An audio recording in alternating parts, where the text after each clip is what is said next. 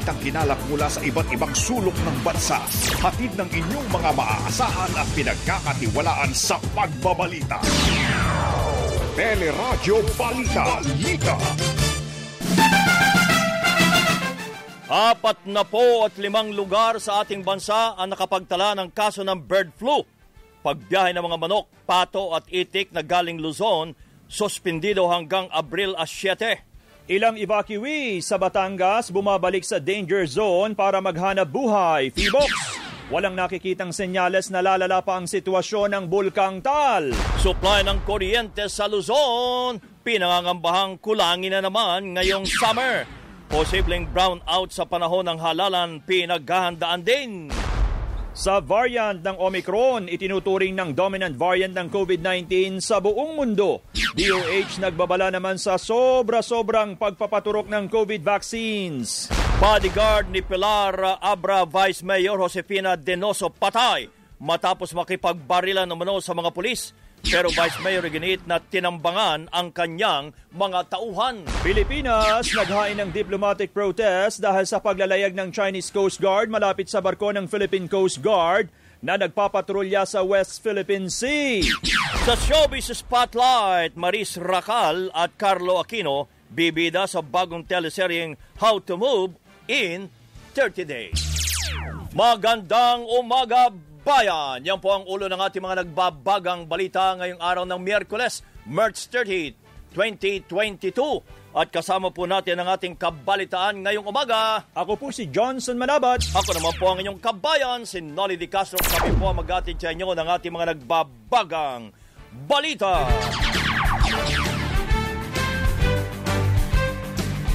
Umabot na sa 45 lugar sa ating bansa ang nakapagtala na ng kaso ng bird flu. Kabilang dito mga kaso mula sa Bataan, Camarines Sur, Laguna, Nueva Ecija at Tarlac. Sa naging panayam ng Teleradyo, sinabi ni Bureau of Animal Industry Director Reldrin Morales na 20 lugar ang tinuturing ngayong hotspot sa outbreak ng avian flu, pero kontrolado na umano ang sitwasyon. Halos lahat po ng ating outbreak cases ay dito po naka-cluster around this hotspot area. So we can say na under control po ito, bagaman every now and then may kumakalat. At maganda po rito ay yung capacity natin to respond ay androon. At yun po ang ating mga stakeholders ay very cooperative, nagre-report. Sinuspindi naman ng Department of Agriculture hanggang Abril 7 ang pagbiyahe ng mga buhay na sisiw, manok, pato at itik mula Luzon patungo ng Mimaropa, Visayas at Mindanao. Ayon sa ilang eksperto, may banta sa kalusugan ng tao ang na-detect na subtype ng bird flu. Kabilang sa sintomas ay ubo, sipon, pamumula ng mata, lagnat at pananamlay na maaaring humantong sa pneumonia. Wow. It's very uncommon, even rare, to get bird flu from eating cooked chicken or eggs, no? Yung virus kasi, no, it's shed by birds in their feces, in their saliva. So kapag nalanghap mo yung saliva or yung hangin or yung buhangin na nagko-contain ng droplets, nakahawak ka ng isang surface or ng isang gamit kung saan makikita yung virus, no? Tapos pinahid mo sa mata mo, sa ilong mo, sa bibig mo. That's how it gets transmitted to humans. Si Environmental Health Specialist Dr. Jemin Luis Apostol. Kumbinsido ang League of Associations at La Trinidad Vegetable Trading Area na may padrino system sa talamak na smuggling ng produktong pang-agrikultura. Kasunod ito ng pahayag ni Agriculture Assistant Secretary Federico Lasiste Jr. na may malalaking personalidad na sangkot sa pagpupuslit ng gulay kung saan ilan ang nakiusap ang iatras ang isinampang kaso pero hindi nila pinagbigyan. Sa panayam ng Teleradyo, sinabi ni La Trinidad Vegetable Trading Area spokesperson Agot Balanoy na walang ginagawang aksyon sa kabila ng pagbaha ng mga smuggled na carrots. Hindi na anya kailangang magsagawa ng raid at iba pang operasyon dahil lantaran sa Divisoria ang bentahan ng mga gulay na galing sa China. Binigyan na namin yung pangalan, address ng bodega, pati yung system of distribution, wala pa ding action. So I do not think so na yung automation ang problema doon. Talagang may padri-padrino po yung mga yan, kaya nakakapag-distribute pa rin po sila. Nauna nang inamin ng La Trinidad Vegetable Trading Areas na sako-sakong carrots ang hindi na ibenta sa mga palengke sa Quezon Province at Maynila dahil pinipili ng mga mamimili ang carrots na galing China na mas malaki at kayang tumagal ng hanggang 2 buwan. Samantala, sa ibang balita, bumabalik sa danger zone ang ilang residenteng lumikas dahilan sa pag-aalburuto nga ng Bulkan Taal. Kahit libre ang pagkain sa evacuation center, iginit ang mga residente na kailangan nilang magbukas ng sari-sari store at maglako ng isda para makabili ng iba pa nilang pangangailangan. Bumabalik din ang ilang residente dahil sa pangambang manakawan sila ng kanila mga bahay at tindahan. Nauna nang binigyan ang mga residente ng window hours mula alas 8 ng umaga hanggang alas 2 ng hapon para mapakain ang mga alagang isda at iba pang hayop. Sa naging panayam ng Teleradyo, sinabi ni PHIVOLCS Director Renato Solidom na wala pang nakikitang palatandaan na lalala pa ang sitwasyon ng Bulkang Taal. Mananatili niya sa Alert Level 3 ang bulkan at pag-aaralan pa kung magtataas o magbababa ng alert level. Kung ang initial explosion ng Taal pag-usapan ng 2021 and this year, base sa nangyayari ngayon, hindi po magiging malakas. Kasing tulad ng January 2020, kasi yung magma na nasa taas, walang masyadong gas na laman. Na i-release niya kasi at dahan-dahan lang siyang kumikilos. Sa tala po ng Office of the Civil Defense, mahigit sa 1,500 pamilya o 5,800 residenteng mananatili pa rin sa mga evacuation centers. Iniimbestigahan na ng Department of Health ang ulat ng pagkamatay ng anak ni dating Health Undersecretary Hermenegildo Valle matapos naman maturukan na ikalawang dose ng COVID-19 vaccine. Sa isang pahayag, sinabi ng DOH na nagtalaga na ng mga eksperto na mag-iimbestiga kung may kaugnayan sa bakuna ang pagkamatay ng 17 taong gulang na anak ng dating Undersecretary. Nauna nang lumabas sa report na isinugod sa ospital ang binatilyo noong January 14, 1 linggo matapos mabakunahan pero namatay noong February 2. Muli namang iginiit ng kagawaran na ligtas at epektibo ang lahat ng COVID vaccines na ipinamamahagi sa buong bansa. Nagbabala ang Department of Health laban naman sa sobrang pagtuturok ng bakuna laban sa COVID-19. Ito'y kasunod ng mga report na may mga naturukan ng mahigit sa 4 na dose ng COVID vaccines na sobra sa itinatakdang mga guidelines. What I can say would be, it is dangerous.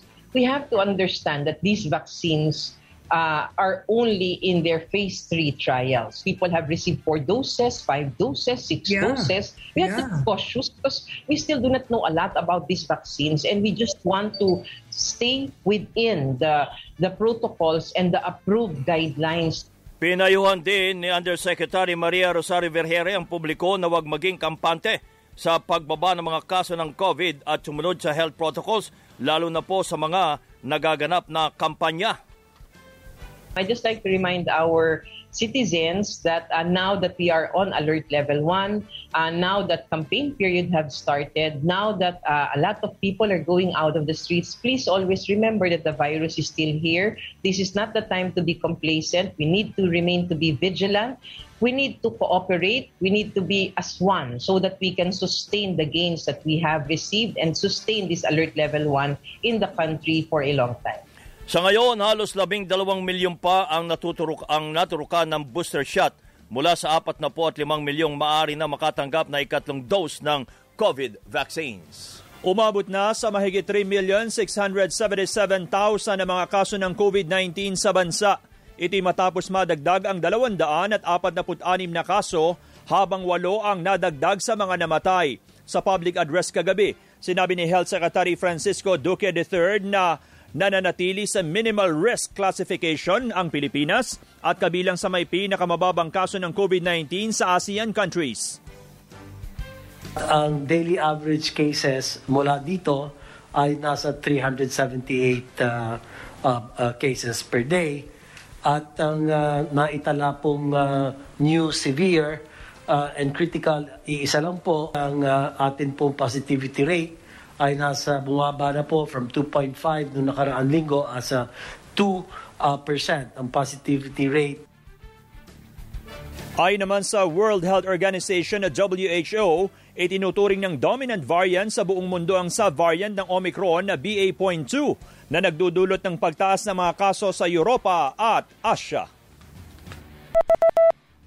Oras natin, 18 minuto na lamang bago mag-ikawalo ng umaga. Nagbabaga pa rin ang mga balita sa pagbabalik ng Teleradyo Balita.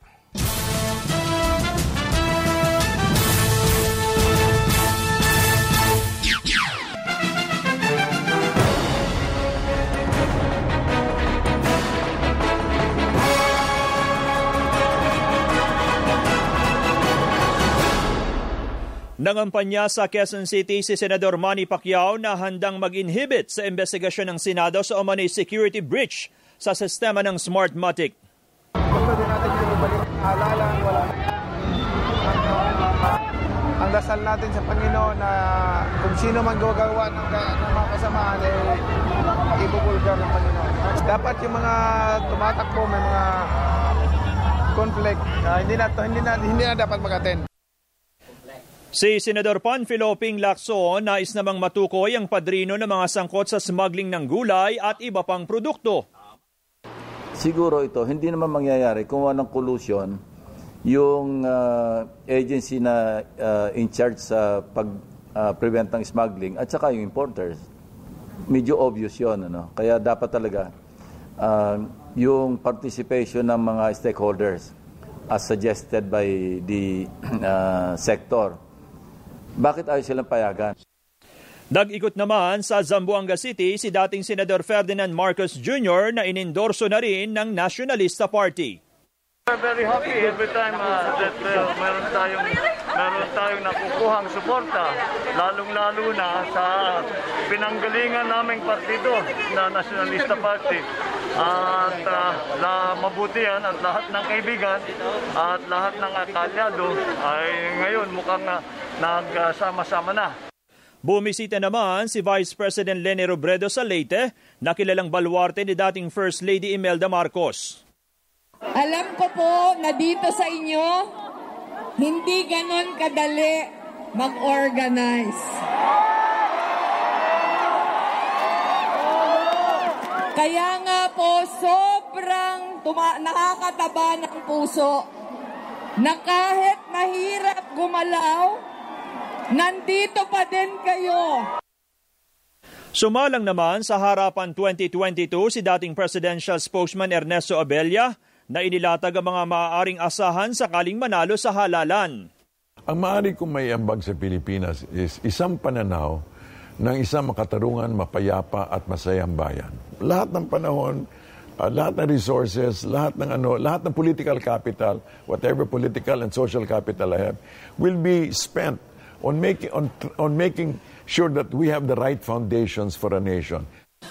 Panoorin ang kampanya serye sa TV Patrol gabi-gabi at ang harapan 2022 tuwing 10:30 ng gabi dito sa Teleradyo, ANC, A to Z, Kapamilya Channel, news.abs-cbn.com at Kapamilya Online Live. Inupakan ni Pangulong Duterte ang mga komunistang grupo na ginagamit ang party list system para makapasok sa ating pamahalaan. Sa public address kagabi, inakusahan ng Pangulo ang Makabayang Bloc sa Kamara na nagsasabwatan para makapasok sa Kongreso. Inakusahan din ito ang ilang malalaking negosyo at kumpanya na ginagamit naman ang party list system para sa kanilang pangsariling interes.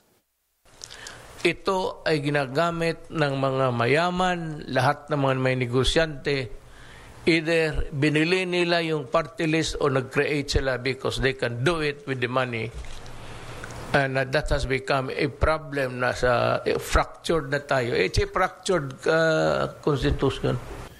Samantala, tiniyak ng Department of Justice na bibigyang prioridad ang mga natatanggap nila reklamo kaugnay sa vote buying. Bubuo rin ang DOJ ng composite team na siyang tututok sa mga reklamo ng pamimili at pagbebenta ng boto.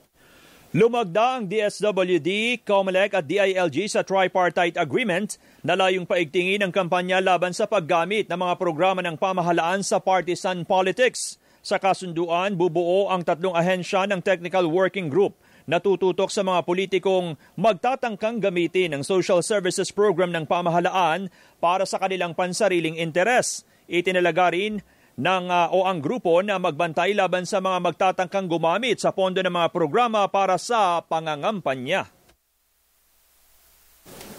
Pinangangambahan ang posible na namang kakulangan sa supply ng kuryente sa Luzon ngayong pong summer. Ayon sa National Grid Corporation of the Philippines, na papadalas na ang pagbagsak ng mga planta ng kuryente ngayong mainit ang panahon at papalapit na halalan. On paper, maganda. Sapat ang nakikita nating supply versus dun sa nakikita natin na posibleng maging peak o yung demand, yung kataasan ng demand. Kaso lang, nakikita rin natin na dumadalas na yung mga unplanned outages o yung mga maintenance shutdowns. Dinagdag pa ng NGCP na hindi natutukoy kung kailan papalya ang mga planta na maaring mauwi sa yellow at red alert na magdudulot naman ng brownout na naman. Maraming pagkakataon na yung maintenance shutdown humahaba, nag-extend sila o di kaya naman biglaan, wala pa sila sa schedule, bigla na lang talagang titirek or nakikita nila na hindi na nila maipagpapaliban maski wala pa sila sa schedule. So those are the things we have to watch. Bumili naman ang Meralco ng mga karagdagang generator sets bilang paghahanda sakaling mawala ng kuryente sa mismong araw ng halalan. Mahirap sabihin, Alvin, kasi sabi ko nga sa'yo, nandun lang kami sa distribution side. No? But as far as the distribution side is concerned, I can assure you that we are ready and able to respond to any situation. Si Meralco spokesman Joe Saldarriaga. Inilatag ng MMDA ang mga posibleng solusyon sa problema sa traffic sa bansa. Sa public address kagabi, sinabi ni MMDA Chairman Romando Artes na kabilang dito ang pagpapatupad ng odd-even scheme at modified number scheme na layong mabawasan ang mga sasakyan sa lansangan. Posible rin anyang pagpapatupad ng daylight saving time sa mga tanggapan ng pamahalaan kung saan gagawing alas-7 na umaga hanggang alas-4 ng hapon ang pasok sa trabaho para mabawasan ang mga biyahero tuwing rush hour. Ay yung pong daylight saving time, Mr. President, ko ay ginagawa sa ibang bansa tulad ng New York City kung saan pinapaaga po yung pagpasok ng mga tao sa gobyerno para po yung mga nagtatransact at yung mga empleyado ng gobyerno ay makapasok na maaga. Ganon din po, makauwi na maaga para mabawasan po yung daloy o yung mga sasakyan sa karsada at may spread out sila throughout the day. Si MMDA Chairman Romando Artes. Magpupulong ngayong araw ang Liga ng Transportasyon at Operators ng Pilipinas upang pag-usapan ang binabalak na tigil pasada at pansamantalang pagpapalit ng trabaho kasunod ng pagtaas nga ng presyo ng petrolyo. Sa naging panayam ng teleradyo, sinabi ni ELTA President Calando Marquez na dapat ipatupad ng LTFRB ang pisong dagdag pasahe batay sa inilabas nitong Fair Adjustment Formula. Igalang man lang sana ng LTFRB yung ginawa nila na Fair Adjustment Formula na ginawa nila noong 2019. At yung piso lang na inihingi namin na i-adjust, parang pambili na lang ito ng lugaw na lang. Di ba? Hindi pa nila kayang ibigay. Ito naman deregulation law na talaga dito ay iginigisa nila ang sambayan ng Pilipino itong mga oil company. Sa ngayon, maraming tsuper pa rin ang hindi nakatatanggap ng pangakong fuel subsidy ng pamahalaan at kabilang dito ang mga miyembro ng FEDUDAP na isinisi ang matagal na pamamahagi ng subsidiya sa mahigpit na mga requirements na itinakda ng pamahalaan. Iginit din ng FEDUDAP na hindi sapat ang 6,500 pesos na ayuda at dapat aprobahan ang pisong provisional fare increase at suspindihin ang excise tax sa petrolyo. Nanindigan ang pamilya ng mga napatay sa war on drugs na patuloy silang makikipaglaban para makamit ang hustisya. Iti dahil malabong masampahan ng reklamo si Pangulong Duterte hanggang sa pagtatapos ng kanyang termino. Ayon sa National Union of People's Lawyers, magiging game changer ang resulta ng halalan dahil malalaman kung makikipagtulungan ang susunod na administrasyon sa isinusulong na investigasyon ng International Criminal Court o ICC. Nauna nang pinayagan ng ICC Pre-Trial Chamber ang investigasyon sa mga kaso ng pagpatay mula noong 2011 kung saan nakaupo pang alkalde ng Davao City si Pangulong Duterte hanggang 2019 kung kailan kumalas naman ang Pilipinas sa ICC. May mga balita pa tayo tampok sa Radyo Balita.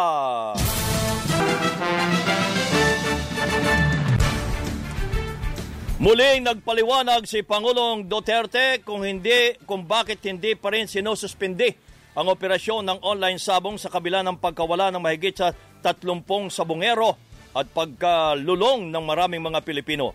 Sa public address kagabi, sinabi ng Pangulo na 640 million pesos kada buwan ang mawawala sa pamahalaan kung ipatitigil niya ang sugal na isabong. Baka nagdududa kayo bakit hindi ko hininto. Hindi ko hininto kasi kailangan ng pera sa isabong ng gobyerno. I make it public now. It's 640 million a month. In a year's time, it's billion plus. Saan tayo maghanap ng pera ng gano'n na kadali? Nauna nang pinahayag din ng PAGCOR na hindi maring suspindihin ang isabong hanggat walang formal na ang kautusan mula kay Pangulong Duterte. Naghain ang Pilipinas ng panibagong diplomatic protest laban sa China dahil sa malapitang paglalayag ng Chinese Coast Guard sa barko ng Philippine Coast Guard sa Scarborough Shoal. Kinumpirma ni National Security Advisor Hermogenes Esperon ang paghahain ng diplomatic protest at sinabing patuloy na maghahanap ang pamahalaan ng diplomatic solution sa pagiging agresibo ng China sa West Philippine Sea. Naunang kinundina ng Philippine Coast Guard ang close-distance maneuvering ng Chinese Coast Guard sa BRP Malabrigo noong March 2. Pero sa pahayag ng Chinese Foreign Ministry, iginiit nitong teritoryo ng China ang Scarborough Shoal at hindi dapat harangan ng Pilipinas ang pagpapatrolya ng Chinese Coast Guard sa lugar. Noong Nobyembre, binomba rin ng water cannon ng Chinese Coast Guard ang mga bangkang magdadala sana ng supply sa BRP Sierra Madre na nasa Ayungin Shoal. Isa ang patay matapos umiwas umano sa checkpoint ang mga bodyguard ni Pilar Abra Vice Mayor Josefina Somero Denoso. Sa investigasyon, hindi tumigil sa checkpoint ang heavily tinted na Toyota Hi-Ace van na sinasabing may dalang armas kaya ito hinabol ng mga pulis. Nagkaroon ng bakbakan na ikinamatay ng bodyguard ng Vice Mayor habang nasugatan ang dalawa sa mga responding police. Umabot pa ang habulan hanggang sa mismong compound ng pamilya Donizo. Naniniwala naman ang Vice Mayor na tinambangan ang kanyang mga tauhan pero itinanggi ito ng mga pulis. Si Denoso ay kapatid naman ng incumbent Pilar Mayor na si Mark Roland Somera at anak ni dating Governor Rolando Somera na napatay din sa Marikina noong 2017. Sa Pasay City, arestado naman ang 4 na miyembro ng sindikatong nasa likod umano ng serye ng kidnap for ransom at pagpatay sa ilang Chinese. Unang naaresto ang 2 Chinese matapos bentahan ng hindi lisensyadong baril ang tauhan ng NBI. Sunod, nanadakip ang Pilipinong supplier ng mga baril na nakilalang si Mark Rovel de Ocampo at isa pang Chinese na itinuturong financier ng grupo. Patay naman sa engkwentro ang Vietnamese na sinasabing leader ng grupo. Spotlight. Good morning, Miss Geniel Krishnan. Good morning. Morning sa inyo, Kabayan at Johnson. Sa ating Showbiz Spotlight, inilabas na ang trailer ng pinakabagong kapamilya series na How to Move On in 30 Days. Ito ang kauna-unahang exclusive daily series ng ABS-CBN na ipapalabas sa YouTube channel ng ABS-CBN Entertainment. Bibida sina Marius Rocat, Carlo Aquino at Albi Casino sa serye na mapapanood na sa April 4. Jen, flowers for you.